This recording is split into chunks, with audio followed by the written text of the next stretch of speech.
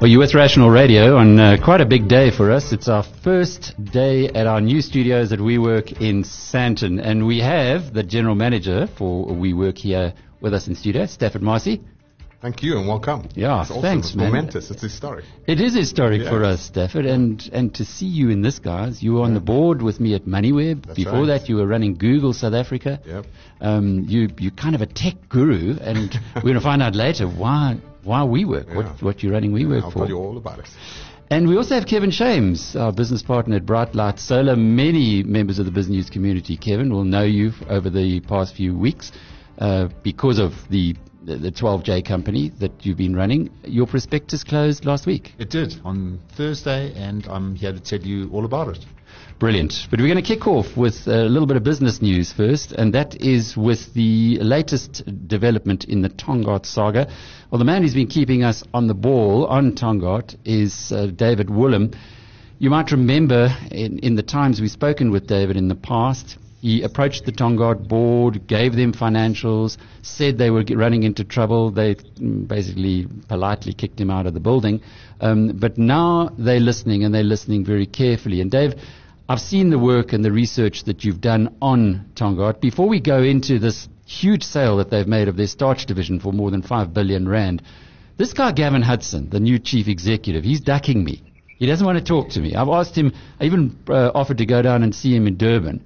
Is he actually all that he's made out to be? As in the media are making him out to be quite a special guy, but why would he be behaving in this way?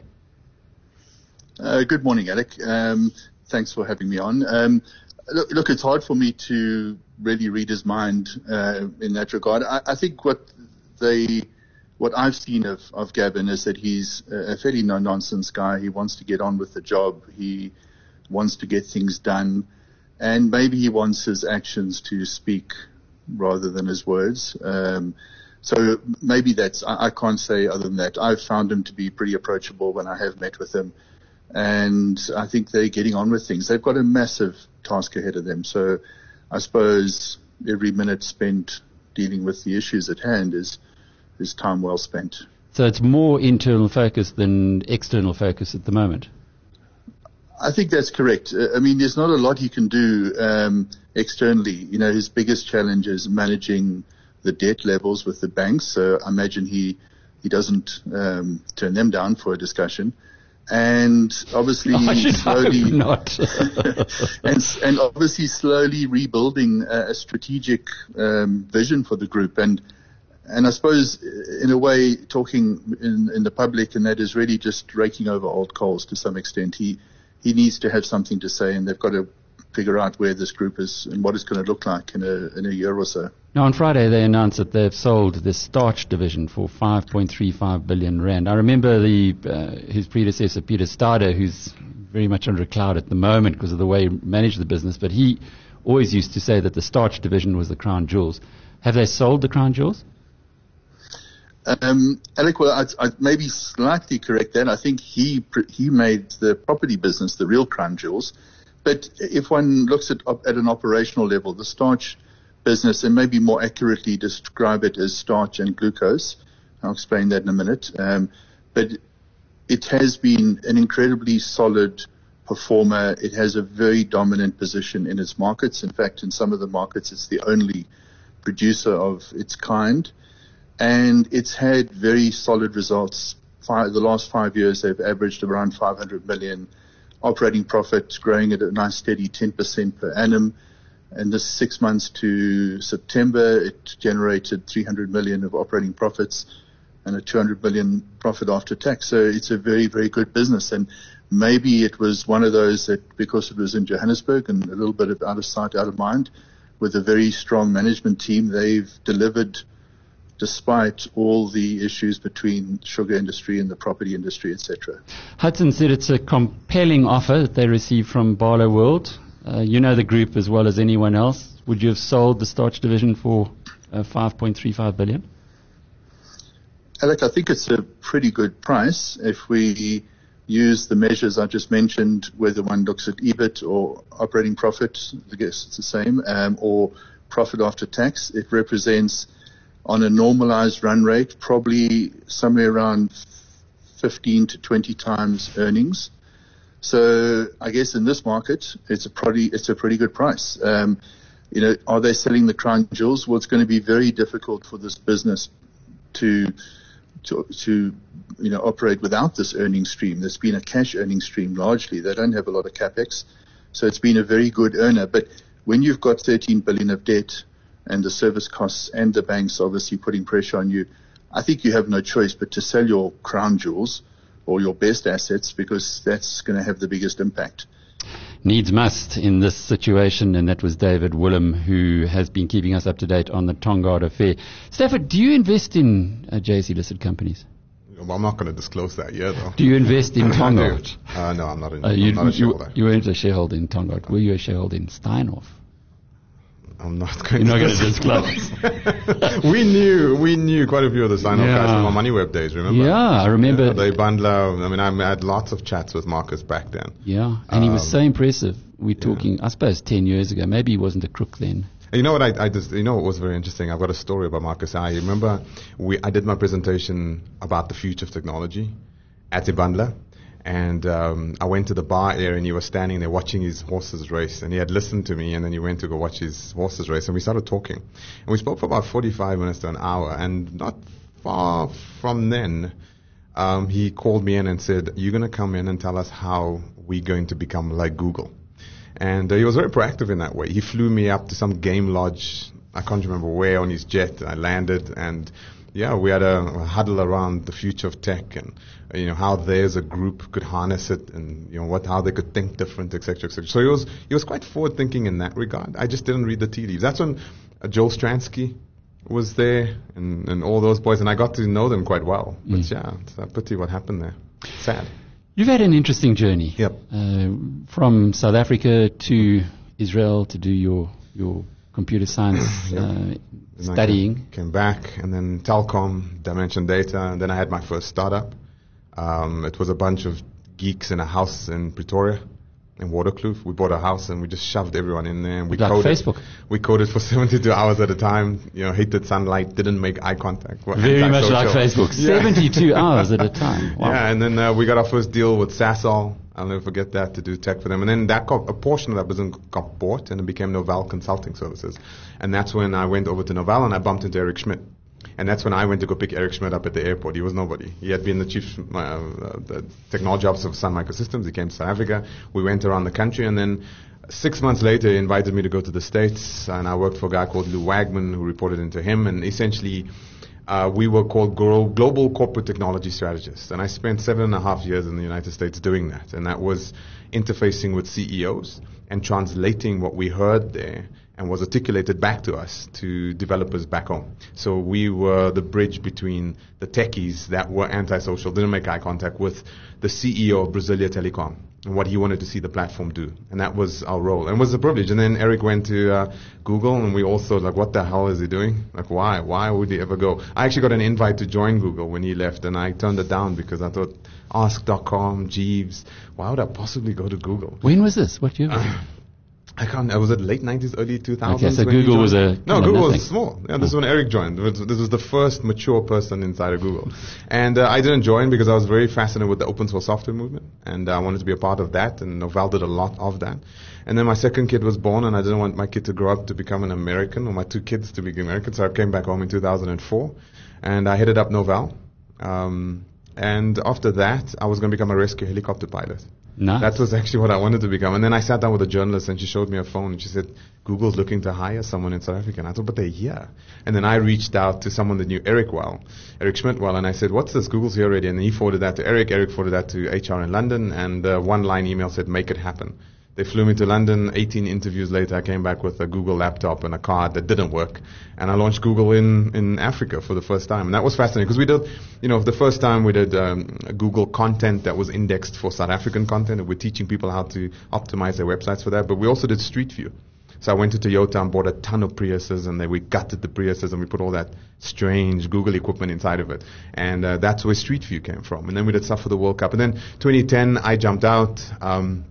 I took a sabbatical for a while, but then I went and built, after that, Thumbs Up. And Thumbs Up was the payment pebble that plugs into a phone and converts it to a card acceptance machine. The payment device became the payment blade. We launched it with ABSA. We took it to Australia. We took it to New Zealand. We went into Southeast Asia with it. And then 3.5 years ago, I jumped out of that because I was burnt out. And then during my burnout phase, I was shopping and I decided I could do something about retail shelves that had gaps in them. And I built a company called Soren AI. And that's an artificial intelligence engine that runs on retail shelves. Also invested in a fintech company. I just sold a Bitcoin startup. So yeah, I've been very invested in technology startups and building things that don't exist in the first place with very, very, very smart people. Not Why me. here? Why not Silicon Valley? Because South Africa and Africa puts forward terrestrial challenges that you won't find in a first world. And when you overcome those terrestrial challenges here, it becomes so much easier to replicate and federate in the G8. I'll never forget with the payment pebble, when we built it, we had to think about security, we had to think about literacy, we had to think about energy, anemic networks, price sensitivity. It's really, really hard building stuff here. But when you build it here and you overcome and you get scale here, when you go to Australia, everyone speaks English. The rule of law is paramount. Everyone's got the latest phone, etc. And then it just became so easy. And then when we went to Southeast Asia, because we had done it in South Africa, the terrestrial questions around can it scale in this environment, can it weren't there. It went very quickly to the commercial realm. So that's how I feel. I feel like the next Twitter won't come from you. The next Facebook's not going to come from you. Next Google, no. I think the next Twitter of water purification will. The next Facebook of healthcare will. We're already seeing the next Googles of the financial services here. And I think Africa is a place where folks like myself should stay. Because when you build things here at scale, it generally forces you to build things that have human impact. I mean, I built the payment pebble because someone lost a baby because she couldn't make a payment. That was the origin of that company. Right? And then Soren AI, which is artificial intelligence engine, was because I couldn't find brand muffin mix on Woolworth's shelves every time I went shopping. So I tend to do that. And then I wasn't going to work for anyone again, and I was enjoying my startups and my family. And then WeWork came along, and I did it came along while the founder and this was July, August last year. I think it was more July last year. I actually walked into the WeWork building in Rosebank, and it was still a construction site because I was looking for space for my engineers. I walked in, and long story short, I looked at it. I couldn't conceptualize, and I didn't think, why is this so special? I just knew WeWork in London. Mm-hmm. I'd seen a couple of times. Yeah. And then when I climbed in the elevator, the recruitment lady that was looking to recruit a GM for the operation in sub-Saharan Africa, she was in the elevator, and she said, "Hey, Stafford, I need your help to recruit." So we went down, and we had lunch. And I put forward some names, they did interviews, and then she turned to me a couple of weeks later, and she said, "Why don't you throw your hat in the ring?" I said, I'm not interested. I've done this multinational thing. I've done the Google thing. And then important at that stage was all the controversy about Adam and Rebecca and women. Not yet. No, this was the heyday. Right? If you take middle last year, it was the heyday, right? This is when the valuation was going to be insane. But anyway, I got into a video call with Adam and Miguel. And Adam was fascinating, but I found Miguel very fascinating. And he and I went from a 15-minute video con, and it was about 90 minutes that we were on Zoom and we were talking and we really engaged. And I loved what they were trying to do. And they gave me an understanding of how big the space is. I mean, commercial real estate is the largest industry in the entire world. There is no other industry bigger than this. And the net impact that they were having was not even 1% yet. And their vision around, I'll never forget what they said. They said they want to build the world's largest physical social network. That really resonated with me. And not let space, but build a social network in the space. Well, a consequence of that would be this physical social engagement, right? Not necessarily going out and attempting to do that explicitly. But if you take a look at, they say WeWork's not a tech company because we were trying to trade on that. They say we were trying to trade. I get that. But if you work for WeWork, then you start realizing how much technology is here. The ability to walk into a WeWork building, tap your card, and then immediately when you're connected to the Wi-Fi over here and you're all onboarded, you can go to any WeWork in the entire world. Get off the plane and just walk in. You don't have to speak to anyone. You know how everything works. Your laptop just connects. Your phone just connects. You walk around London and you know when you're near WeWork because your phone just lights up. There are very few companies in the entire world today that has identity federation for connectivity working in that way. That's a huge technological layer that makes a lot of things possible for businesses. So you can walk anywhere in the world with a global access card into any WeWork and you're operational. And you can have your meeting and you can access services in that building. You can attend events in that building. That's a huge, it suddenly makes a city a campus. It makes the globe a campus. And also the possibility to get skills to be a part of your business. I've run startups a lot. And one of the big challenges of an African startup is when I get to Australia, where am I going to meet the CEO of ANZ?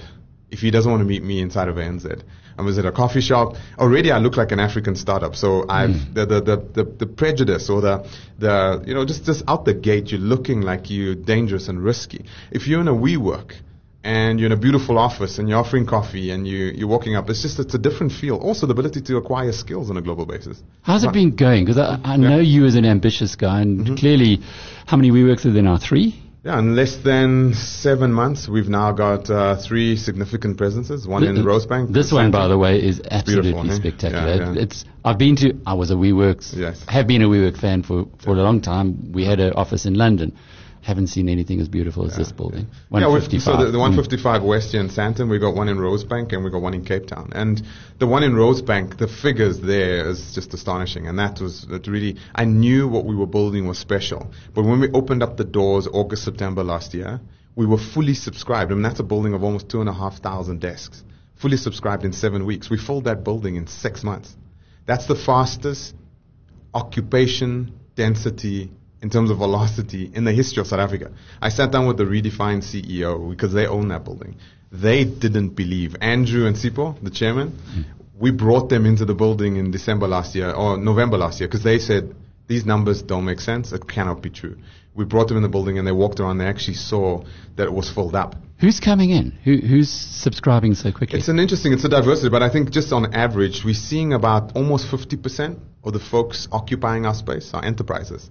It's not startups. Startups are actually 10 to 12% of the base. We see emerging businesses, and we see largely corporates coming in, and not corporate head offices. So, example, a bank will say, we want our blockchain team in here because number one is we don't know if that team's going to be 20 people or 200 people. So the ability to flex our space, so we're not taking long-term leases, is it makes commercial sense. And pirates as well, as Steve Jobs used to say. Put the Macintosh guy there with their skull and crossbones. Yes. They're the pirates of the organization. Yeah, there you go. Much better than being in a big corporate building. Well, we call them millennials now, not pirates. But anyway. No, were they millennials in history? Maybe I think the version of Mac. I think that's what you see. Like when I speak to corporate CEOs, they love WeWork because there's a monetary value in terms of them not having to kit out space and the value of not having people work from home. Because people working from home, it's lonely, it's depressing, and it's more expensive because they keep calling the IT department when they can't connect, and the IT department is sitting and talking to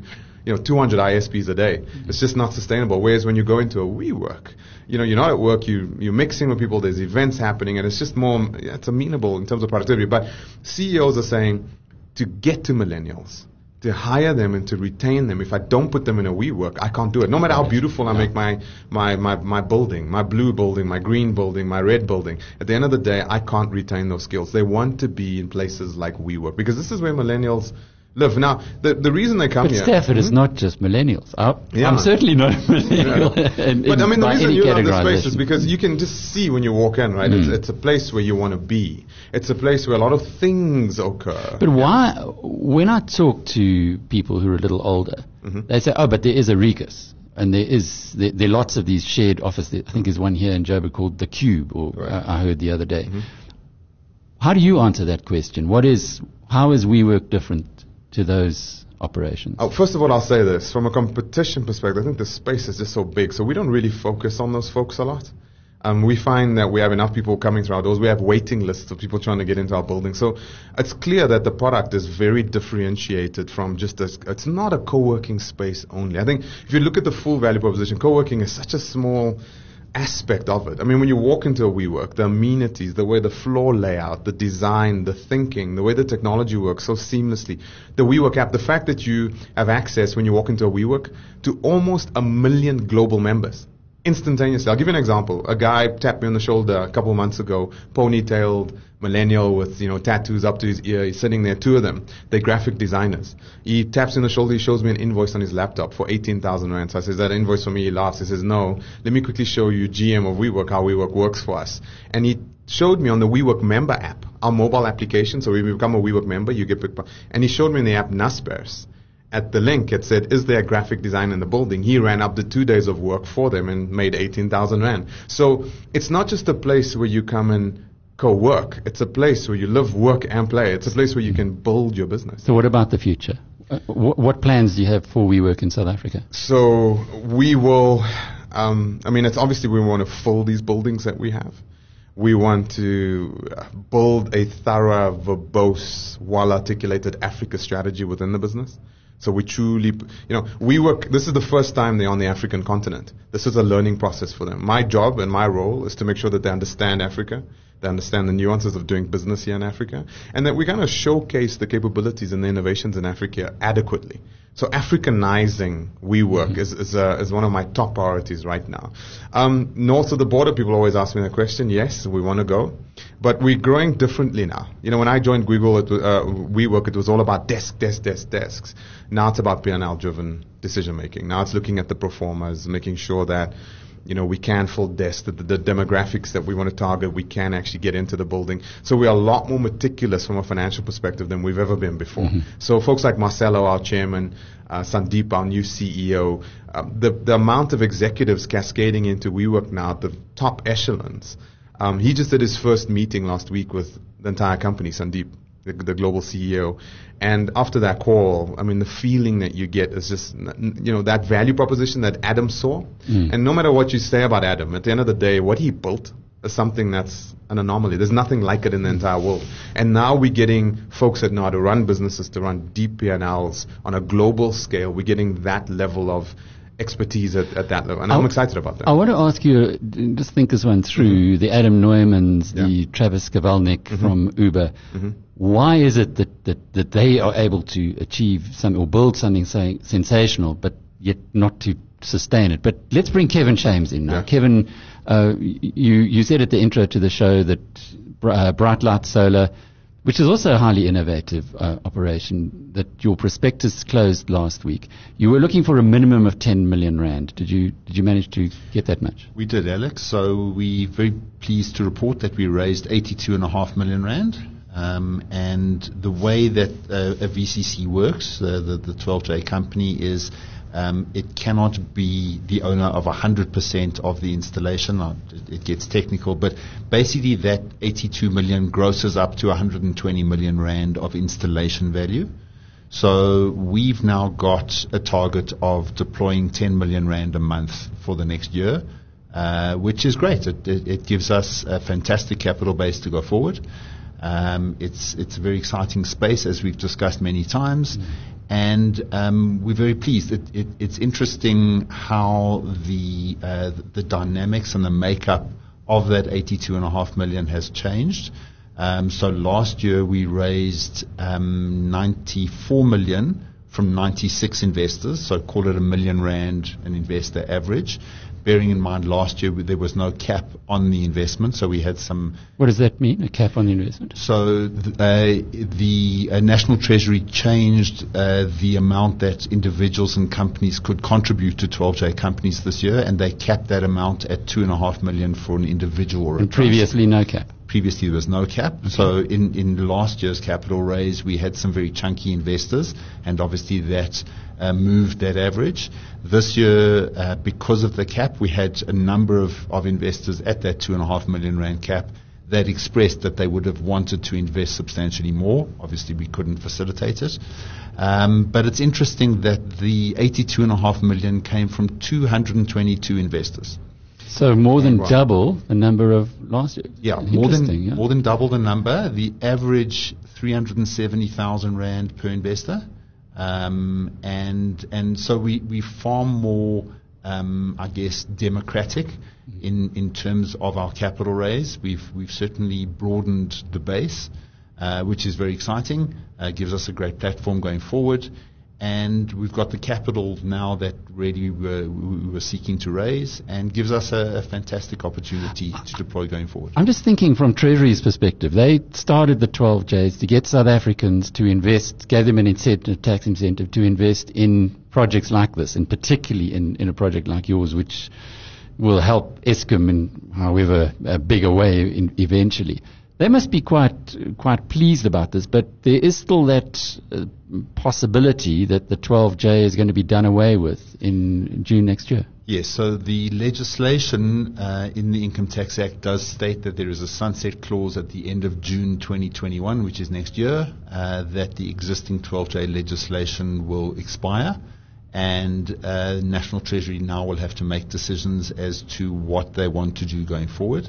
In the budget notes, there was a reference to 12J, but there's no indication yet what the thinking from National Treasury is. Do they want to extend it? Do they want to tweak it to make it applicable to certain industries only, or do they want to scrap it altogether?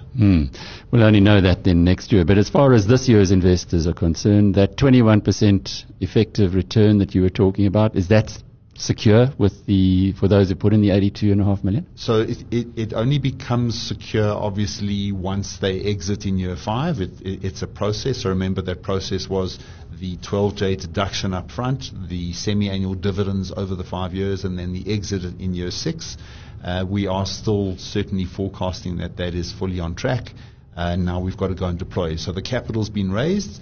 Now we've got to go and deploy in great assets and ensure that we can deliver the returns that we've promised. And there's no impact on them about any changes of legislation next year or thereafter? No.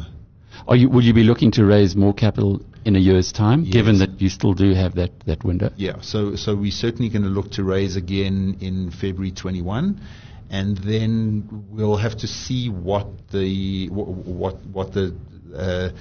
conversation is as to whether it is going to be extended. As to if there is a sunset clause, then are we going to consider raising in June 21, or is it kind of too soon? And we'll only really make that decision after next year's capital raise in February. Well, congratulations, Kevin. It's been great to talk to you about the 12J. I think a lot of South Africans now know that this thing exists, whereas before it wasn't there, and I'm delighted that members of the money... You got me onto that earlier, MoneyWeb. Stafford, of the business community have actually participated, and good luck to you into the future.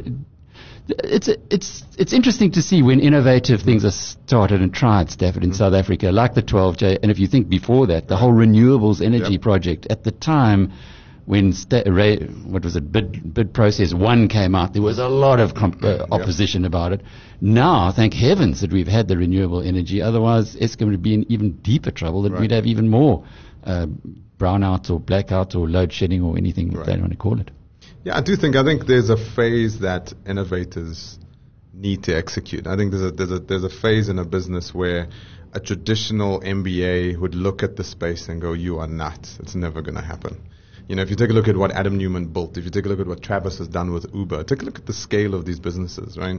I mean, the largest occupier in London, Manhattan, DC, Paris, had an incredibly crazy investor, SoftBank, backing that vision. And take a look at the net result, right? So from a pure numbers perspective, I think it will stand up inevitably. I think Uber is just the type of business that you need crazies in the beginning, people with incredible visions. Now, what I like is the immunities that kick in, as they start maturing. And so we can say what we want. So we saw Travis leaving Uber. We saw Larry and Sergey had to step down, and Eric had to jump in at Google. We see, Microsoft, Sanjay taking over there. We see, so everywhere you take a look, there's a phase that a business goes through where the crazy innovators, the guys that constantly trying to reboot the system and build new, break down the clay and kind of reinvigorate it again, need to move on. And then you need more P&L driven business folks that look at the organization because it's a certain size, look at the P&L. And I think that's market immunities that kick in. And I think they're good. It doesn't mean the original idea was not valid, that the business is going to fall over. I mean, Uber is just so big. I mean, look at the impact that it's had. I look at what it does to me on a daily basis. I catch an Uber, and while I'm catching Uber, I'm getting Uber Eats for my kids. And then, this is how the world should work. Now, the model around that from a monetization perspective, that's an interesting one. I think folks like the new Uber CEO would have to figure that out. Mm-hmm. And now whether that's downscaling, right-sizing, growing more responsibly like WeWork's doing right now. So we've got our scale. Now the question is how we're going to scale further. And that will be done in a different way. So Marcelo announced, instead of going off and doing a lease on a building, where we go to a developer and say, okay, we'll take the lease, we'll take the 20-year commitment, and we'll back it up. They're saying, wait a minute, we don't know about your fundamentals. So there's a different way. We could do it in an asset-light way. We could do it in a franchise model. So there's different ways to grow a business without having to do this heavy plunging in with raising enormous amounts of capital. And I think where WeWork is right now is we've got to think more creatively. We've got to think more intuitively around where we are and how we're going to grow. And I think it's going to be a partnership-led model where we scale out. It won't slow. I think WeWork's going to be double its size that it was September this year. It'll be double its size. Because of existing commitments. That and a combination of doing things in a creative way. Again, coming back to the franchise model, coming back to asset light where we've got an intermediary. So the landlord's sitting there.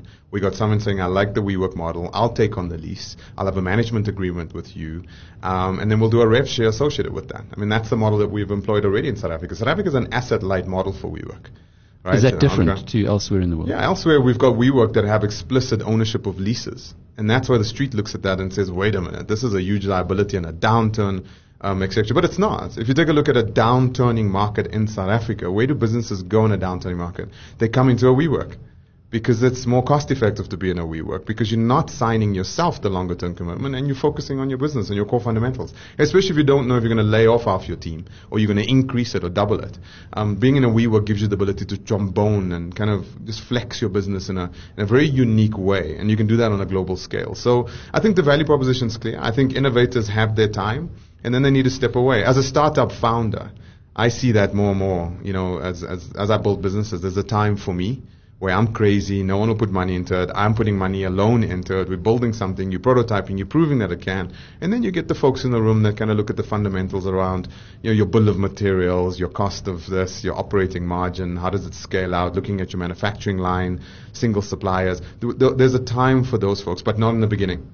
If we don't have the crazies, we wouldn't have half the stuff that we have today. Yes, to the crazy ones. Yeah, exactly. Kevin, thanks for coming through, giving us an update. Stafford, always great seeing you, particularly in your own building, in our own new studio. And, welcome. And thanks for giving us the WeWork story of South Africa, a different approach. And I'm sure under your guidance, it's going to be the one that is going to shine around the world. Thank you for that vote of confidence. Good to see you both. Cheers. Thank you.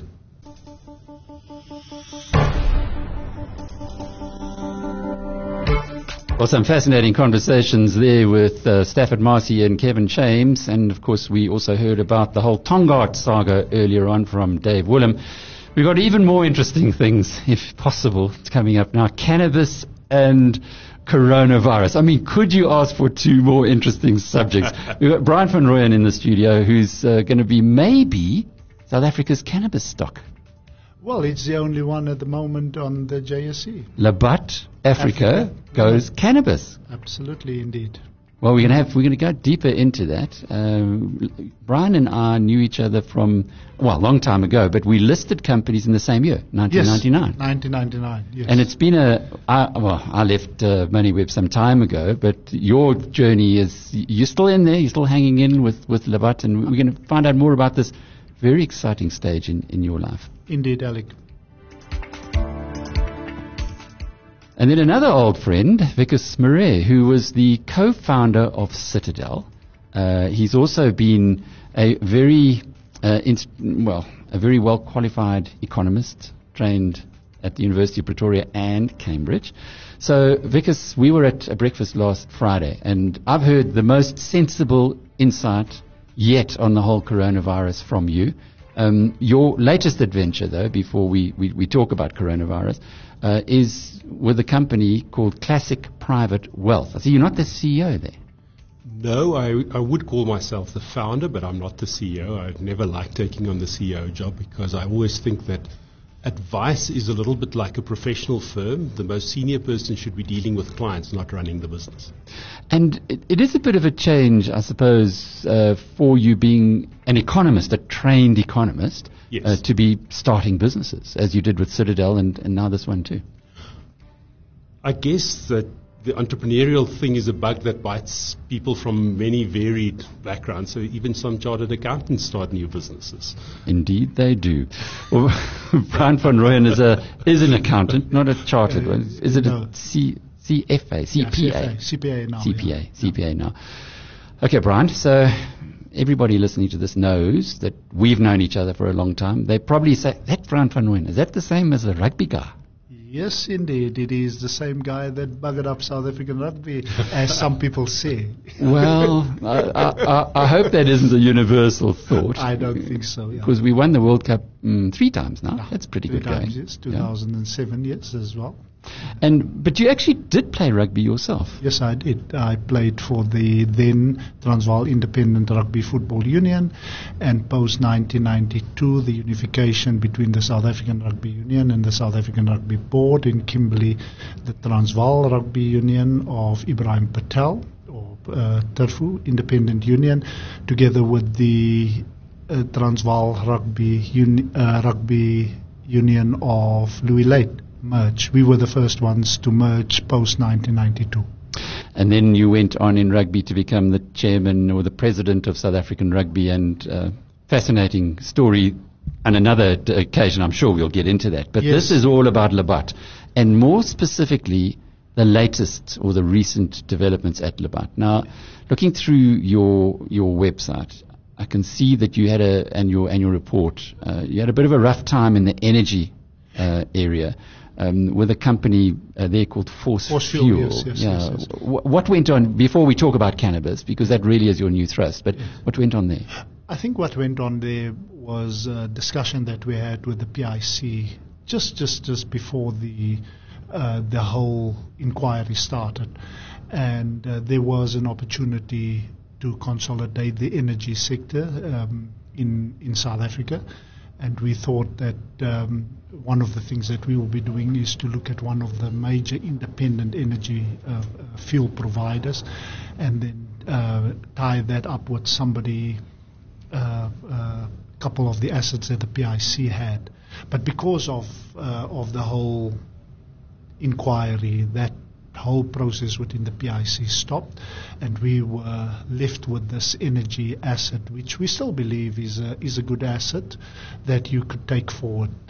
Obviously, as you just mentioned, that we had to take a massive write-off. It made your numbers look horrible last year. Yeah, it looked but everybody that knew, it had not one single cent move in the share price. So people knew that it was a decision that we took in making sure that we write off what was a very difficult industry, particularly with illegal fuels coming into South Africa. Why don't you just pull that microphone a little bit closer to you? We've got Mr. Shapiro, who's now got through the rain, Joburg rain. We must never complain about Joburg rain, David. No. Getting into this is a lovely building. Isn't it? Yes, it's absolutely. You need to pull it a little bit closer. Closer, there I see you're a bit surprised about the headphones, that they've all been cleaned. Yeah, I've never had that before. Yeah. And I've been on radio for, must be 25 years plus. See, Vickers is here for coronavirus. Okay. So we're gonna talk about headphone virus. Yeah. But it's gonna be quite interesting, because you and I are quite sanguine about coronavirus. Vickers is feeling a little different. I can understand but we'll see. He'll explain in just a moment. Brian van Rooyen, from many years of broadcasting, his company Labat Africa is driving aggressively into the cannabis sector. You should read the annual report. It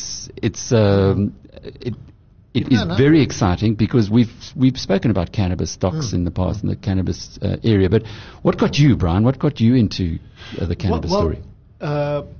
About 5-10 years ago, we had a huge facility that we were going to turn into an API facility within Labat. What's API? Active pharmaceutical ingredients for the antiretrovirals at the time. And we did a lot of work going into the pharmaceutical sector. Unfortunately, some political intervention made that whole thing fell through, and it never happened. And as of today, South Africa doesn't have an API manufacturing facility in South Africa. We didn't stop there. In everything that we did going forward with Labat, we always knew that there would be an area that we will continue what we left off about 7-8 years ago in the pharmaceutical sector. And it just so happened that one of the things that we've been working on for the last 2 years was the whole cannabis 2 years. Yeah, 2 years we've been working on this whole implementation of the cannabis. David hasn't even had his cannabis shares for 2 years.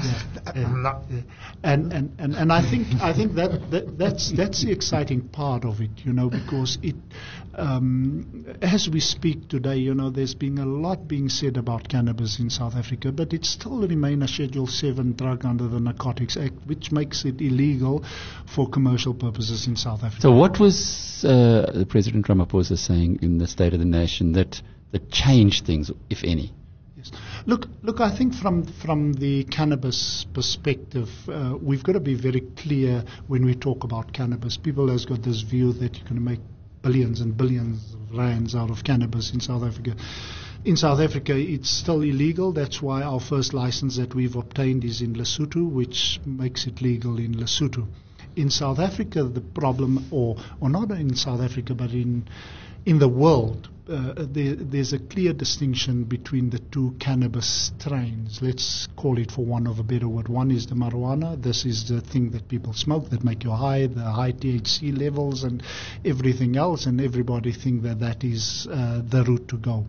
And then you've got your hemp side from the cannabis, your low THC, some instances no THC, but high CBD content for oils and gels and supplementary medicines and foods and fibers and industrial. That's where your big industry for South Africa lie between the two, So we've taken a view that we will not enter the cannabis market for recreational purposes. That's just a decision that we've taken. So reading your annual report, you've got a lot of land now in Lesotho. In Lesotho. Are you growing the plants there? Yeah. What we do in Lesotho, because it's legal, in Lesotho we've got an operation called Labat Botanicals.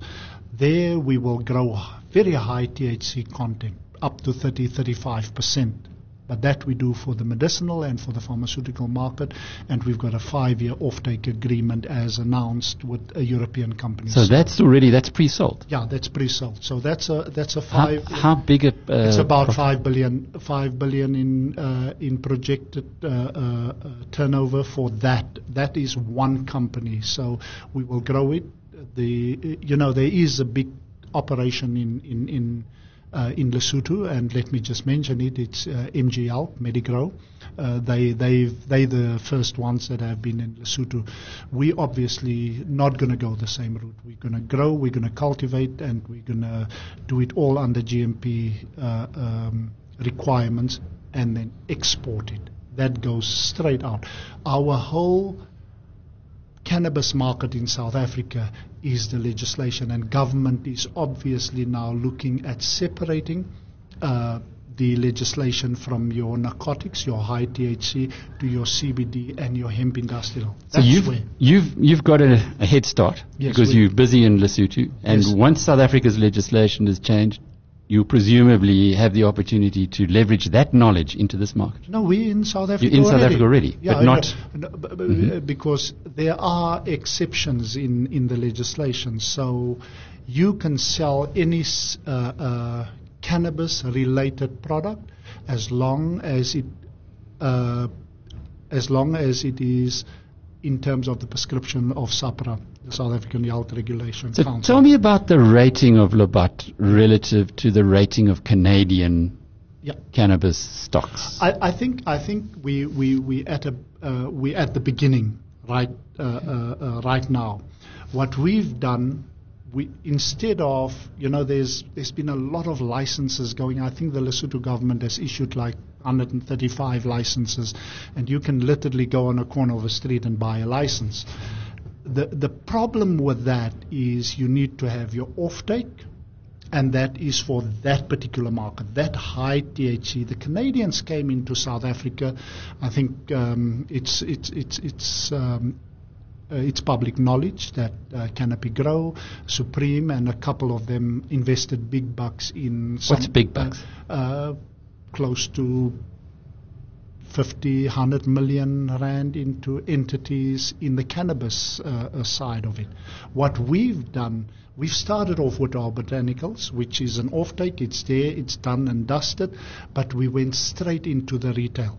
Because in South Africa, you can go to Clicks and you can go to Dis-Chem, and you can buy CBD infused products in the country at the moment, because the regulation says as long as it doesn't contain more than 20 milligrams in CBD. So it's not going to make you high, in other words? No, that's CBD. CBD won't make you high at all. The THC, the international norm is about 0.3% or 0.03%. Ours is 0.001%. And that's why you saw that in December there was a clampdown on a company called Cannabis, and I can mention it because it's also public knowledge, that has been selling these products, but they contain more than the required. So there's a huge policing problem within South Africa. Ours is to take, our products are on the market, and the first thing that we did, we acquired a SAPRA-approved facility in Durban. So that SAPRA-approved facility allows us. Do you know about this stuff, David? Have you been following much of it? Yeah. I've been following it as a theme, and we know it's going to be big. We know it's going to be big in the pharmaceutical area. Yes. It's been difficult to really find something that you can get your head around. But I have to tell you an amusing story. This is on the recreational story side. I've got a very good friend from Toronto, and he's come back and he said there it's recreationally approved. He says the only problem is that the cops there are very tough. They're very tough on drink and drive. He says, but they don't know how to handle a person who's high.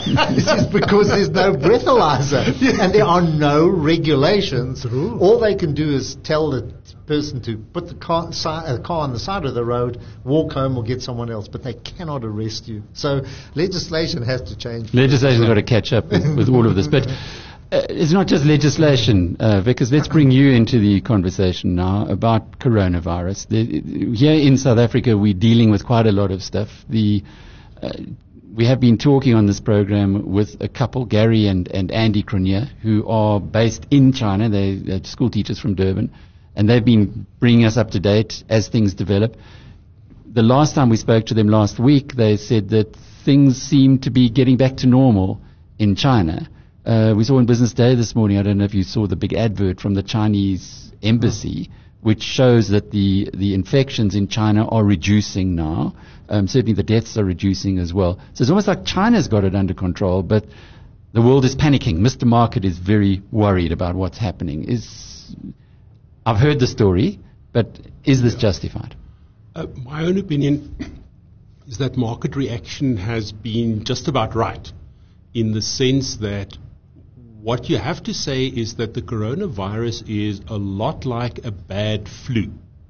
So why would you have a 14% adjustment in rates just because of a bad flu season? And the answer is it's actually not the actual coronavirus symptoms and people who are suffering and dying that is affecting the market. It's the measures that's being taken to slow the spread of the virus. So the question obviously is, why are these measures being taken if it is just a bad flu? All right, 2% mortality, so that's a bit worse than a bad flu, I presume. Yeah, no, it's a couple of bad flu seasons rolled into one. So the first thing is that the 2% is probably wrong, because we're not measuring everybody who's getting infected anywhere close. So effectively there's a lot bigger universe, and we are measuring the people who are dying fairly accurately. So probably coronavirus less than 1% mortality, whereas a normal flu season is about 0.1, so it's 10 times a normal flu season, maybe 2 or 3 times a bad flu season kind of idea. But the reason why they're taking these measures is what you normally do with a flu season is you prepare for it. And the preparation is you come up with a vaccine, and then you vaccinate the professionals who are dealing with patients. So you go to the medical professions first, because that's where the spread goes. And then the second thing you do is you vaccinate the vulnerable population. So you and I were sitting at this breakfast on Friday morning, and we had some CEOs of South African companies. Well, it was on retirement, so. but the comment was made, only old men die of this. And they kind of were sitting around the table. So typically what happens is, if you're vulnerable, you get inoculated. And therefore that's one of the reasons why the typical flu season is not that deadly, and why not that many people get it, is because you actually have this vaccination program beforehand. The problem with coronavirus is we don't have a vaccine, and it's going to be somewhere between 6 months and a year probably before we have a vaccine. So what people are doing is saying, if we can contain it for long enough, that we can actually develop a vaccine and prepare for it properly, then it would be much less severe. The other thing that happens is you want to spread out the infection over a longer period of time, because typically what seems to be happening is about 15% of patients get hospitalized and about 5% of patients need to go into intensive care. So your facilities will come under a great deal of pressure if everybody gets it at the same time. So if we could have it slowly over a 3-year period, then we can kind of cope with it. If we get it all at once, it's much more severe. So what we're doing, or what governments around the world are doing, is they're taking very severe measures. So even in Italy, they're putting all kinds of quarantines on towns, etc., in order to slow it down. Because I think that everybody's now accepted this as an airborne virus. It will How do you slow it down, though? It will grow. It will go viral. But how do you slow it down? The way you slow it down is so the first thing is you can't prevent it eventually from spreading. But you can slow down the spread by putting in things like quarantines, which means that people from the affected areas don't go across the world and spread it immediately. So it's a race to get the vaccine. It's a race to get the vaccine, and initially also a race to get testing equipment, because while it's at low levels, you want to know when someone's got it. Once it gets into the general population, you look at symptoms.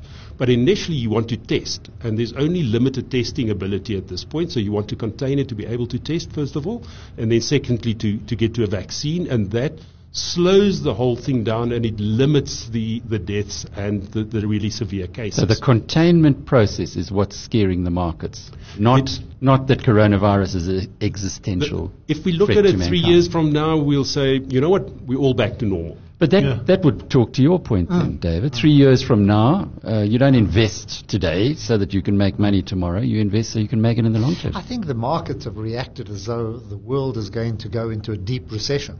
In other words, it's discounting the worst possible outcome, that supply chains are simply going to halt and you won't be able to get any supplies. I'm not brushing this aside at all. I think that we must take it seriously. And exactly as Vickers has said, you've got to prepare for these kind of viruses because they're going to keep coming around all the time. The market is something else. We're used to that. We're used to these kind of responses. The and thing reactions. that you should expect from markets, though, is that surprises move markets. So the market shouldn't be surprised that we're getting something like coronavirus, but it can be surprised that we're getting it now. And because of the way that you discount things, something that may happen in the far future, so you know what, we will have these incidents with pathogens coming into. But if it comes now, that means your discounting of immediate profit gets affected much more severely, and that's why markets move on the surprise that we are getting the coronavirus now. So it should affect the market. But then the next question is, what is it that's actually scaring the market? And then you have to go back to say, where were we in the economic cycle before? And then you're saying we were at a very vulnerable point for the world economy, because actually Europe is at a standstill already. It was at a standstill before coronavirus. Japan is in recession already because they've been silly enough to put VAT up massively. So that's shrinking already. The US was kind of eking out 2% in spite of all the stimulation that had been put in from the tax cut and the interest rate cuts, etc. So it was already vulnerable. So now, if you go into a situation where supply chains and where people don't travel and where they don't book various things, and the other thing that happens, it's all about business confidence. So businesses will stop investing and say, let's see how this plays out. And if that tips you into recession, it seems to me that the 2010s is the first decade since 1820 which we haven't had a recession in. So effectively, we're overdue for a recession. There will be some imbalances that come to the fore once we tip into recession. So it's the fear of that recession that's affecting markets. Brian van Rooyen, I've got to ask you this question. We know that cannabis is being punted as the wonder for pharmaceuticals, not just for recreational purposes. Is there anything that cannabis might be able to find to fix this coronavirus? I don't know whether there is, but I'm going to try. Interestingly that you talk about it, because one of the things that David asked earlier on is, where are we from a pharmaceutical point of view? The GW Pharmaceuticals have just released their results in December with the first CBD-infused drug called Epidiolex for epilepsy. They turned over $300 million on that one drug. They've got 2 THC ones. And coming back to the coronavirus, we have now hang our hat on to the scientists in South Africa, and we're busy talking to a group out in the Eastern Cape that have done a lot of tests in South Africa for various strains of flus and all sorts of viral kind of issues. Yeah, I've got to be very careful what I say so I don't get knocked by SAPRA or somebody else. But these are scientists, doctors, that has run a whole string of tests, not only in South Africa, but internationally. So yes, there would be an opportunity to look at some of those medicinal advantages of cannabis with high THC mixed with your CBDs in the South African market. David, imagine Brian's Labat Africa does a deal on cannabis which finds the cure to coronavirus. Or any kind of cure to any kind of virus. I think we'll celebrate. I love themes. I love these new themes to look for new ways. Look, we're in a building here called WeWork, which I'm so, which is sad the way it's gone, the way it hasn't been accepted. I think it's a brilliant concept. So I love to look at so you're going to buy some of the Labat Africa shares? We'll look at it. Yeah. I never close my eyes to anything. I never close the door to any kind of theme. There was one of our community members dropped me a mail and said, on Friday, I don't know where you were talking on Friday or where they heard it, David Shapiro said he's buying on Monday after the coronavirus. I did say that. And you still feel the same way after listening to Vickers.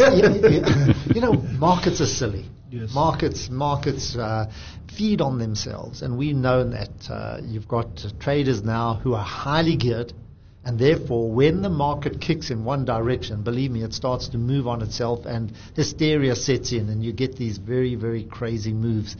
I didn't say that I was going to buy. I said I would consider buying.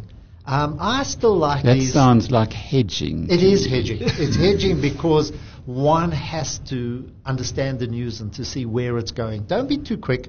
I think I'm very, very excited about what lies ahead from a technological point of view, from technology, where this global economy will be 5 years hence.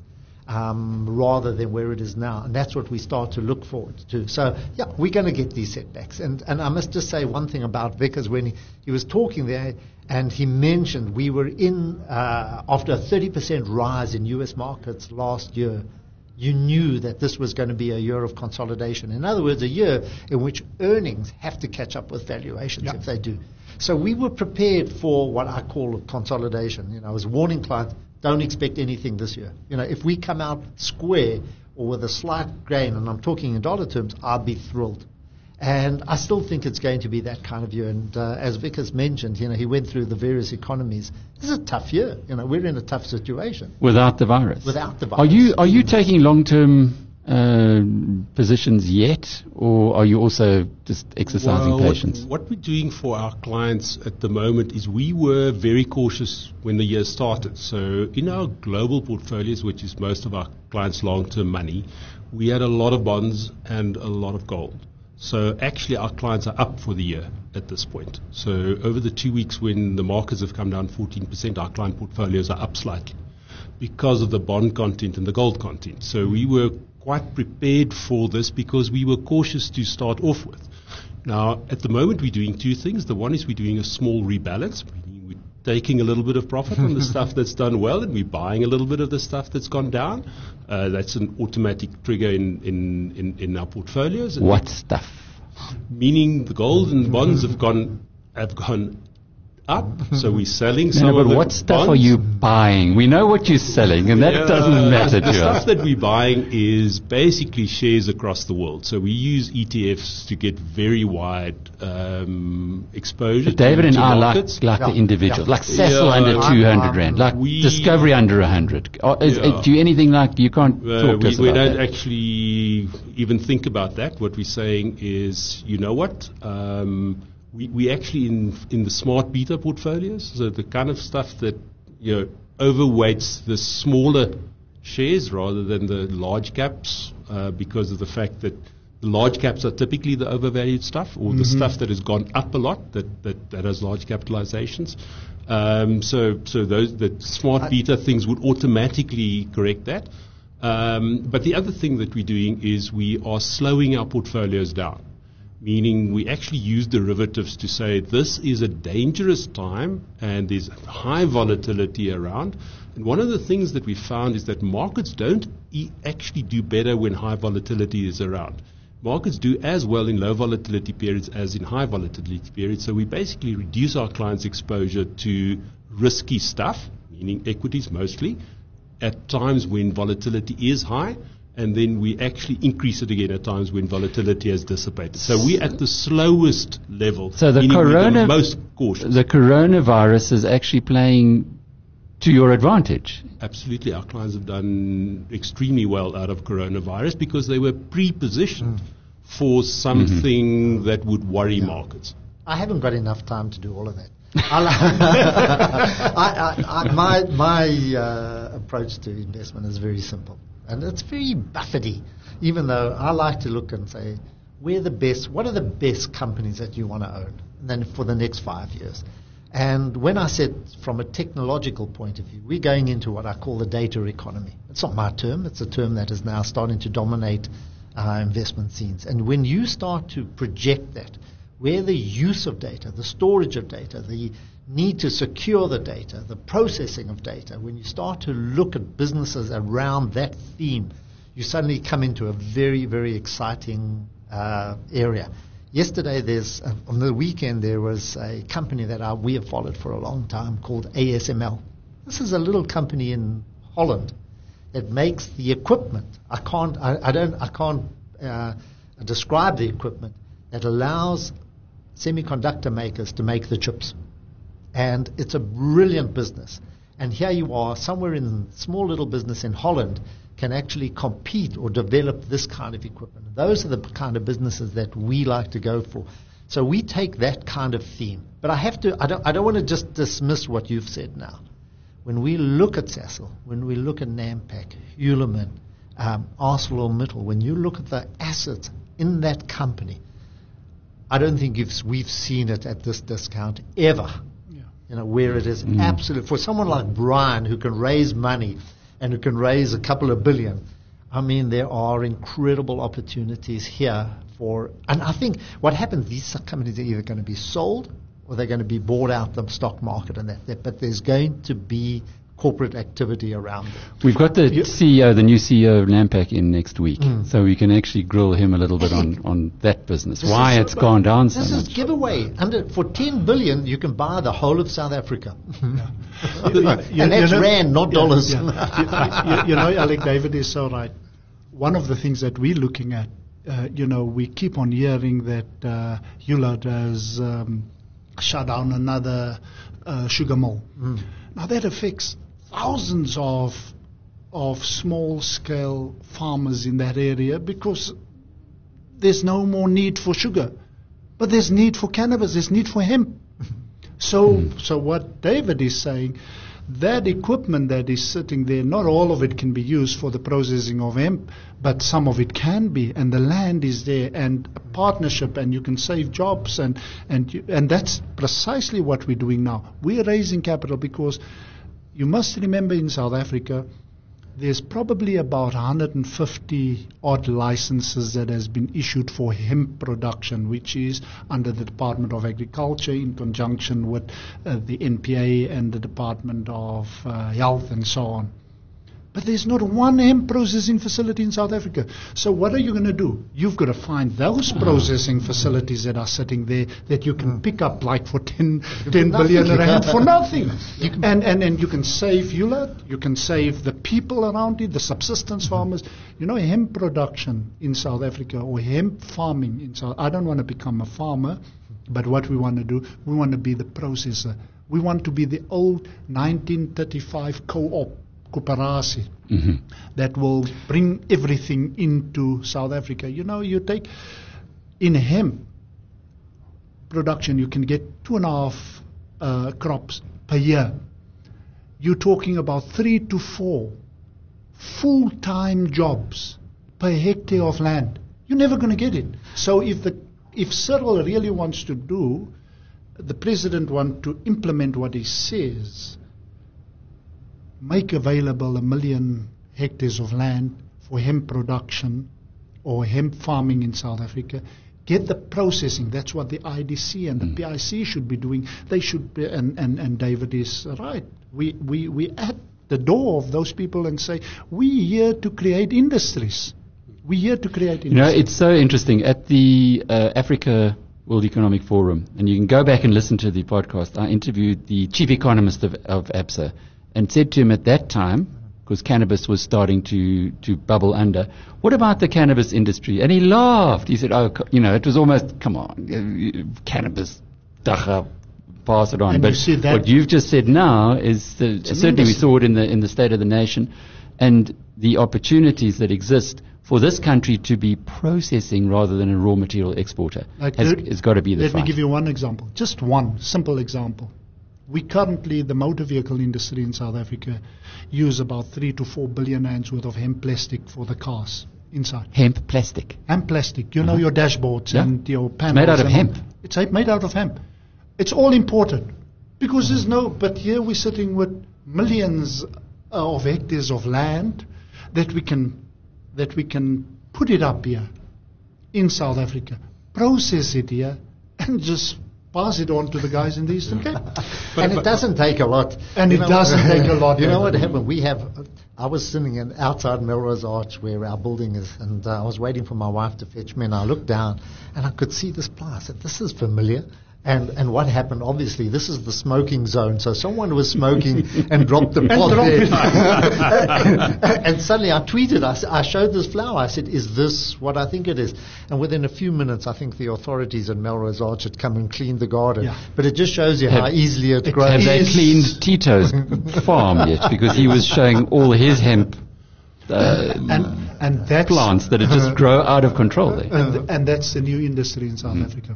You know, that's your wood, your fiber, your plastics, your proteins. You know, hemp has got more omega-3 and 6 oil in it than fish oil. That's a fact. Well, and we don't have to overfish the oceans. But I think it brings us back to a slightly different theme. You can go quickly. We're not getting approvals for anything in South Africa because everybody's too afraid of the whole state capture issue and being caught up in that. True. So that's actually holding back investment in South Africa in a big way. Wikus Maree, good to have you on the program. Brian van Rooyen, thanks for giving us your insights into cannabis. David, we're going to be talking in a moment about market action, but we're going to let our two other guests depart now. This is Rational Radio.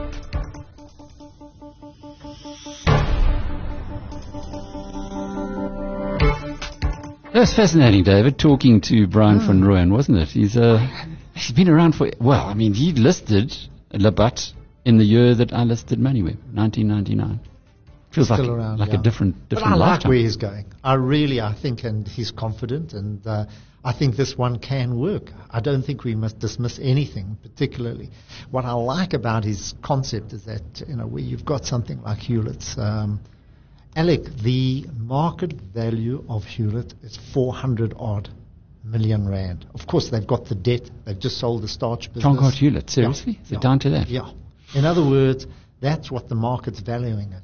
With all those rolling lands and exactly as he said, all those processing units. ArcelorMittal was valued at 100 billion maybe a few years ago. It's down to $1 billion now. So you can buy all those steel mills for $1 billion. For $1 billion rand. It's mad. You know, and I'm You buy saying, Newcastle for $1 billion rand. well, you know it. If anybody knows the processing, the plant involved, and what a steel mill, yes, I there's was an liabilities. operator Yeah. in the steel mill for one long, very, very long university vac. And so I think those assets, those real assets, are in South Africa just being chucked away and valued at absolutely nothing. Would you have a go at Labat Africa, though? I would look at it. Oh, absolutely. You know, Because if they get it right, you know, at there are a Cannabis, couple of cannabis, and the other one is plant food. You know, where companies are developing plant food. You know, meat New substitutes. Yeah, this is a wonderful theme. I handle other people's money, so I've got to be very careful with it. I can't just be frivolous and take gambles with it. But we look at those and we study them very, very carefully. So I'm excited about where we're going and where the world's going in the next couple of years. Dave, you mentioned Tongaat Hewlett. I did talk at the top of the show to Dave Woolham about the sale of the starch operations. 5.25 billion roughly of 13 billion in debt, so they're going to halve that. But it does seem to be a company that's still struggling to find its way out of the problems that it's in. Absolutely, and that's why you can buy the company for 400 odd million. How are they going to make the other 8 billion? They've got the land, but no one wants to buy the land at the moment. And if you can do what Brian says, you can start converting it. Take the sugar, put it into cannabis. Or something like that. There's got to be. Just think of that. Something Brian must look at, there might be other products that they can grow that would have a worldwide acceptance. So I don't, this is land, and it's beautiful land. You know that area far better than I do. This is KZN. And cannabis grows when you spit the pips out, as you saw at Melrose Arch. It grows double in KZN and even better in Mpumalanga with and if he's got the yields there. processing, and if he gets a head start on everybody and can process this and turn it into whatever product they need, Interesting story. There's an industry. You can create industries. In this country, we've got to be innovative. An industry that has done well for two players, but not for the third, is mobile phones. Cell C, still having its problems. I see that Blue Label's results were just out. Now they're talking about selling water, measuring meters for water. Why the heaven did they go into Cell C in the first place? I asked them that question. And I think they were badly advised. I think they were badly advised and also perhaps overrating their own capabilities.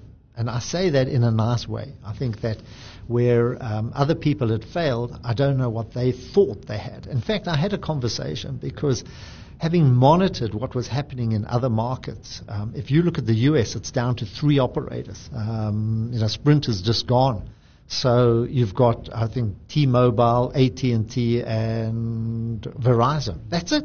The whole of the United States. Why would you have 4 to 5 here? And leave it to MTN and leave it to Vodacom. Maybe Telkom could find a small space in that. But they wrote off 5.5 billion plus in 2 years. I mean, that's a massive, massive destruction of wealth. How do they keep their jobs, Levy Brothers? I don't know. Do they have and it's not a rhetorical question. It's more of a, do they have the equity that ensures that they control the company so they keep it, or would it be the board that says, sorry, one mistake, it's okay? Well, I think the board responsible for that mistake as well. So it's the same board that is, you can't fire itself. But as an outside investor, I'm surprised that no one's actually asked that question. How do you write off? When Peter McClary wrote off 2 billion odd in for Tiger Brands in Nigeria, he didn't last long after that, and so it goes. A lot of other managers having written off massive amounts are shown the door. In America, it's not it's almost immediate. So how people hold their jobs like this, and it's going to take a long time for them to get their credibility back. People are going to question what they're doing, and I suppose it's a very what would you call it? It's like a club, and they still probably attract. A bar mitzvah club? A bar could be. Wasn't that what they used to call it? I have to tell you in a nice way, because you'll appreciate it. When they went into the deal, and I'd made a comment on TV, and they phoned me back, and I said, Brett, Mark, I said, the Shuls need you. Don't lose this money. Because they are very magnanimous. They are very, very charitable chaps. And I think they kept, they did a lot of good work with the money when they had it. I said, don't lose it, which unfortunately has happened. Well, Tonga would have also lost it. And today we saw the RCL interims. It was quite interesting to see that their sugar is a growth part of their business, whereas in Tonga, they're very concerned about it pulling them further down. I don't know if you had a chance to look at RCL. But this came out of this came out of the Rembrandt Stadium, Rainbow Chickens, yeah. Rainbow Chickens, and that. And I have to look at that. It's also been battered recently, and that. I don't know. That's another story. As where does Rembrandt go? Some of these old businesses that we built our reputations on, that we used to follow so closely, have just kind of gone nowhere. And I don't know whether generations got too old, and I think they all need to re-look at their business models. Well, the numbers are confusing again, because headline earnings are down by 2.5%, but they say underlying headline earnings per share up 24%. So it's once again these confusing numbers. Surely there must be a way to clean all of this, and so that it's simple and you can understand. Yeah, I'm with you. I'm an accountant. I'm a chartered accountant, and it confuses me, because you want to look at the real worth of the business, and it's very, very confusing. Even this IFRS 16 is extremely confusing. And I'm saying, why are you introducing these standards which make things distort? If you want to know, ask Buffett. If you read his newsletter, it was all complaints and moans about mark to market and how it's distorting the underlying value of his business. And if there's anybody who knows how to value a business, it's Mr. Buffett. The true value of a business. And he's moaning and groaning and complaining and saying, ignore that. And I think for a person who doesn't understand accounting, and reading these results is very, very difficult. And if you feel confused, don't worry. Everybody else is confused as well. But that doesn't fix it, because you're trying to help people to invest and to understand. Buffett, you mentioned Warren Buffett's annual letter. He also has been a vociferous opponent of EBITDA. Yeah, EBITDA being, and Charlie Munger, who's 96 or 97 now, similarly. Absolutely. And yet I still see in the financial community, EBITDA is just in a nutshell, what is EBITDA, and why is Buffett so earnings before interest, tax, and amortization. I couldn't get that out. Those are real expenses. You can't ignore them. And that's what they're saying. They're saying in the operation of a business, interest is a very important factor, because if you overborrowed, interest is going to be high. So what accountants are trying to look at, or analysts are trying to look at, is the actual operational side. They're saying, let's look at the gross profit, your trading profit as being a true reflection of business. So if you had a pile of cash, you could go and buy this business with your cash, and then you would make all the EBITDA. So the cash flow would come to you. But surely you're going to pay tax on it anyway. Well, so why do you take the tax? Tax is a very important factor as well. And certainly depreciation is a massive factor, because what is depreciation? You're allowed to write off your assets. But they give you that write-off so you can replace it with cash. So if you understand what I'm saying, you're writing off a machine, but that's giving you the opening to put money aside to buy a new machine. So they say, yes, machines are going to depreciate. It's a real cost. And if you haven't if you haven't provided for that, you're going to get caught, because you're going to buy a new machine. So I agree. I just think it's absolute rubbish. To me, accounting is an absolute fraud today. So you've got a lot of work to do in the next week to find out more about Nampak, because we're going to talk to the new Nampak CEO next week, and we'll then be able to ask him whether it is the David Shapiro stock pick for the year, because at the value it's offering now, it might just be.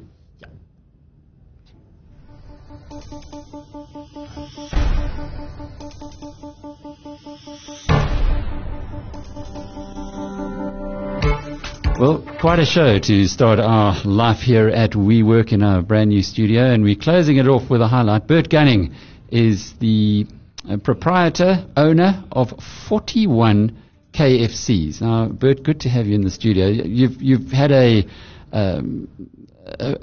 lots of awards, which we'll talk about in a moment, but KFC, according to Wikipedia anyway, which I guess you can believe some of the stuff on the internet, is by far the biggest franchise operation or fast food operation in South Africa. I couldn't get the exact number, but the latest figure I saw was 960 outlets. Yeah, that's correct. There are 960 outlets in South Africa, and they're busy expanding into the rest of Africa. In most of the countries, in fact, just recently they've opened a store in Madagascar and in the Sudan. So that would make South Africa the fourth biggest country in the world for KFC, according to Wikipedia. Just give you the numbers. They say that China, there's 4,500 KFCs, US 4,000, Japan about 1,200, UK 900, and South Africa 960. That's extraordinary. It is extraordinary, and that's all happened over the last, well, it's been in South Africa for about 40 years. And the big expansion has really taken place in the last 4 to 6 years. Oh, why is that? I think they realized that there were many areas that could have been exploited, and not just the suburban KFCs. And so there was a big rush to open up quite a lot of them. And luckily, they mostly, nearly all successful. Now, you're an accountant, a chartered accountant. Who were you with? Where did you do your articles? I did my articles in Johannesburg with a firm just a bit bigger than medium size called Richardson, McEverly and Reed. And then I formed my own auditing practice. That was called Gunning, Boshoff and Monroe. And I was in practice for about 10 years. Yes. And then what got you into a completely different area? Because franchising is not for the faint-hearted. I've always been, I think, an entrepreneur. And when I got to know about KFC and how they operate and what they're doing, I found that that's what I wanted to do. And I was lucky enough to get involved in them in 1985, when I got my first KFC in Rustenburg. And that was, I turned it into quite a reasonably successful operation. Did you live there? No, I didn't. I've always lived in Johannesburg, in Sandton. Yes. One hears that the difficulty about any outlet, any retail outlet, but particularly in the food business, is that if you're not on the premises, or if you don't have very good managers, it can be quite challenging. I think it is extremely challenging, but I fortunately was able to get somebody to take charge of that store who I could believe in and trust, and did a hell of a good job. So from that first store, you now got 41. In 1987, after I'd had the store for about 2 years or more, the good Reverend JSE Jackson in America compelled the USA that they were not to have any stores, not to have any assets or people in South Africa. So there was a big exodus, like Barclays Bank, for example, Mobil, and of course KFC. They had about 40 stores throughout the country, and they had to sell those. And so I was allowed to bid on an auction for them, and I bought 6 stores with no money at all. So I borrowed it all. How? Yeah. I mean, the best companies in the world are divesting, and you haven't got any money, and you managed to pick up 6 stores. Who was the banker that believed in you? It was the old Trust Bank, who's now ABSA. And I was very nervous, I must tell you that, because it's about the first time in my life that over, say, a 2-3 week period, I lost about 10 kilos because of nervousness.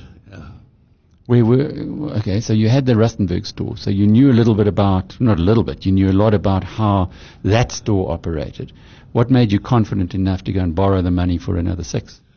I thought that that it was a very good and I think an honest franchise.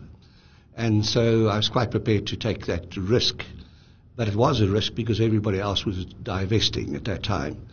And so the stores that I bought were all in Pretoria. And they were quite close to where I sort of close-ish to where I live. And I started off with that way. And then it grew organically from there, and opening up about 2-3 stores a year. And then also I bought 1 or 2 stores from other franchisees as well over the years. How does one get into a KFC? At the moment, it's not that easy. But I must say that I'm a franchisee. I'm not a franchisor. The essence of any fast food outlet, and ours particularly, is the site. So you need to have a site that you can either get the lease for or that you own. And then you need to present a business plan to KFC.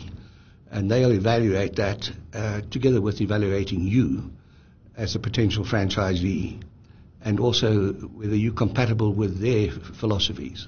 And what are they? Well, that you're prepared to work in the system.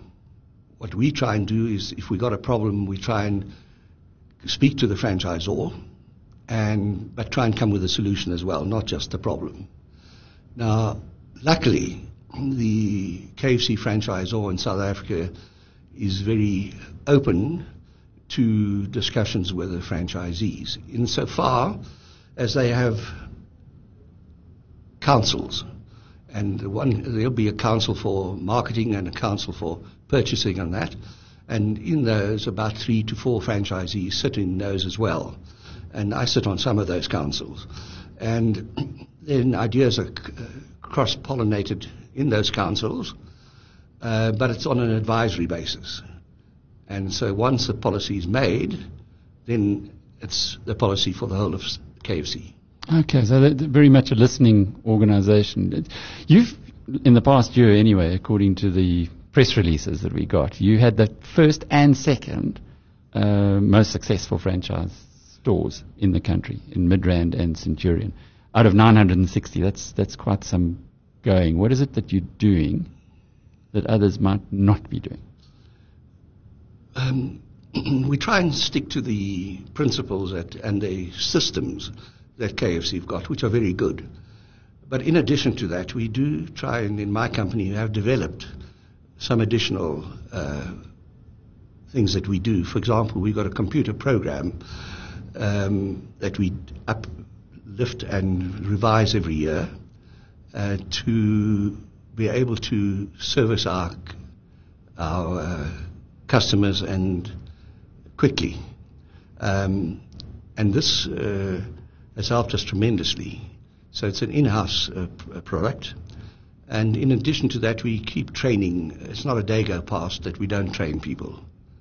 So it's reinvesting in the staff, people? Yes. And I think that's one of the other things we've been doing, particularly we have, is that we promote within. We virtually don't hire from outside. So we give people a chance to grow within the business, and it gives even the lowliest worker a chance to see that there's some light at the end of the tunnel. How do you recruit then? We recruit by putting in adverts, and particularly where we open in an area, we nearly exclusively recruit the customer service workers and the food service workers from around that area, so that we hopefully get something back from the community, and we give something back to that community as well. And is that a KFC process around the world? I think it is very much so, but we particularly adhere to that because it's paid dividends for us. But what gets you up in the morning? 41 stores, it's quite an empire to manage, particularly if you own them. What keeps you going? I think I'm fortunate enough to have sort of found my spiritual home in KFC. And so I'm very happy to get up in the morning and try and get people motivated, and where they really try and show enthusiasm, which is I think is the biggest attribute. I'd like to take them with their journey with me, and hopefully that does work. A story about one of your managers, Marcha Motlatla. She was selected as one of the 3 in the world to go to Singapore. What did you do to help her to get there? Well, first of all, that's a really good news story, and we're extremely proud of it. Her name is Marsha. She works in our Midrand drive-through, and she was running the store exceptionally well, to the extent that she was selected by Yum, which is the franchisor, to represent South Africa at the coming convention, the international convention in Singapore. So out of the 960 stores, she was selected for that. Insofar as that she increased the sales of that store tremendously. She ran it to the standards and beyond that KFC won. And she would, I think, just make a tremendous ambassador for us.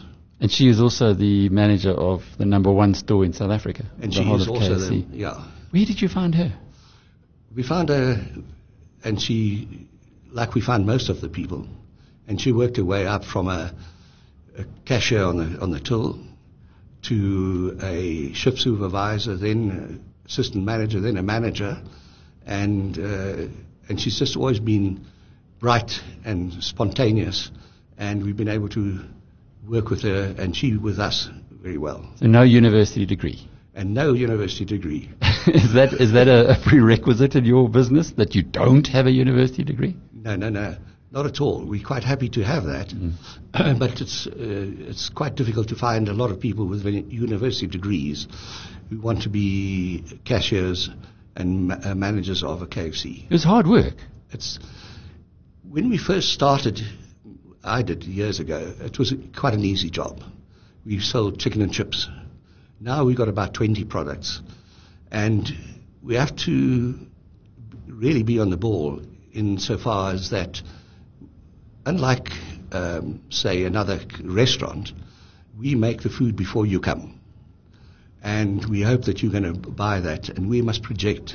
But we also have to be careful that because we're only allowed to keep that food for 1.5 hours. So if it's more than 1.5 hours, we have to discard it. But we also want to have the food there when you do come, and because we are, after all, a fast food outlet. Bert, I saw that the head office of KFC is in Louisville, Kentucky. That's not the, it's not the center of many parts. I have happened to been to Louisville, yes, Kentucky, to watch the Kentucky Derby a few years ago. Have you visited there? Have you visited with the people there? They have quite recently, about a year ago or so, moved to Dallas. Ah, okay. So that's a bit of an upgrade, I guess. Yes, and so, no, I haven't been there just recently, no. But I suppose Kentucky Fried Chicken, you got to be in Kentucky somewhere. Well, you should be, yes, and I think they do have some regional offices there to just keep it going, but the actual main office is in Dallas. And the whole Colonel Sanders mystique. Yeah, that's really quite interesting. There was a real Colonel Sanders.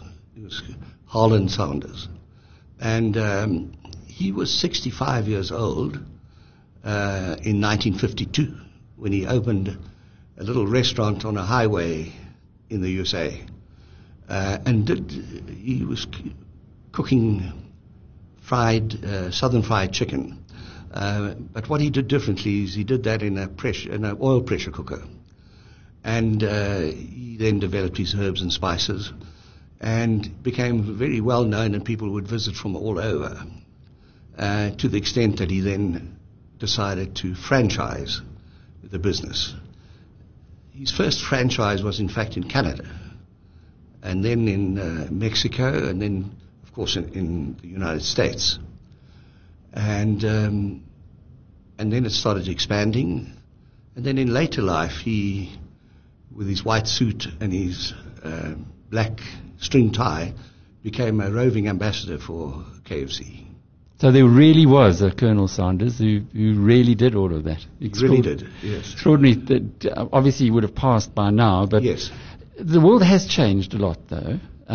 Food today, the whole food market is becoming quite politicized and quite controversial in many ways. Is this a threat at all to KFC, to your businesses?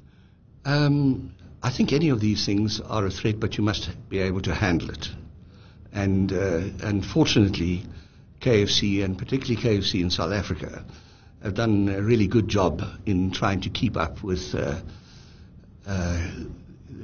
any potential threats, like using the proper oils for cooking, and also extremely strict on our and all the products that come into the stores, particularly the chicken, but everything, including serviettes, everything has to be done according to their star rating.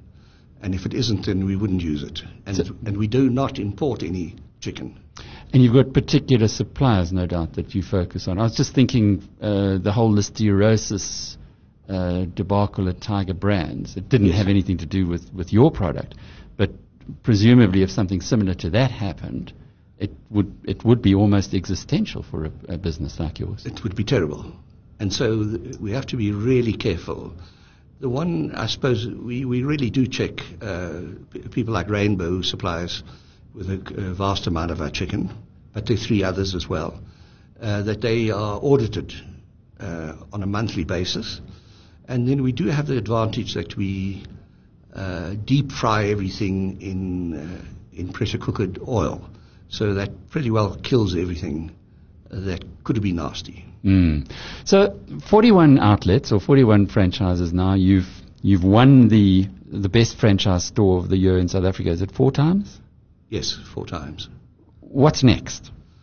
Well, I'd like to carry on this way, but I would also need to. It's really a family business that I've got. I've got my 2 sons in the business and my son-in-law, and it works quite well. It has its challenges because each one's got his personality, but I wouldn't have it any other way. And what we do, particularly in my company, is called Gunred Foods. We have a system of benching. It's very much like soccer.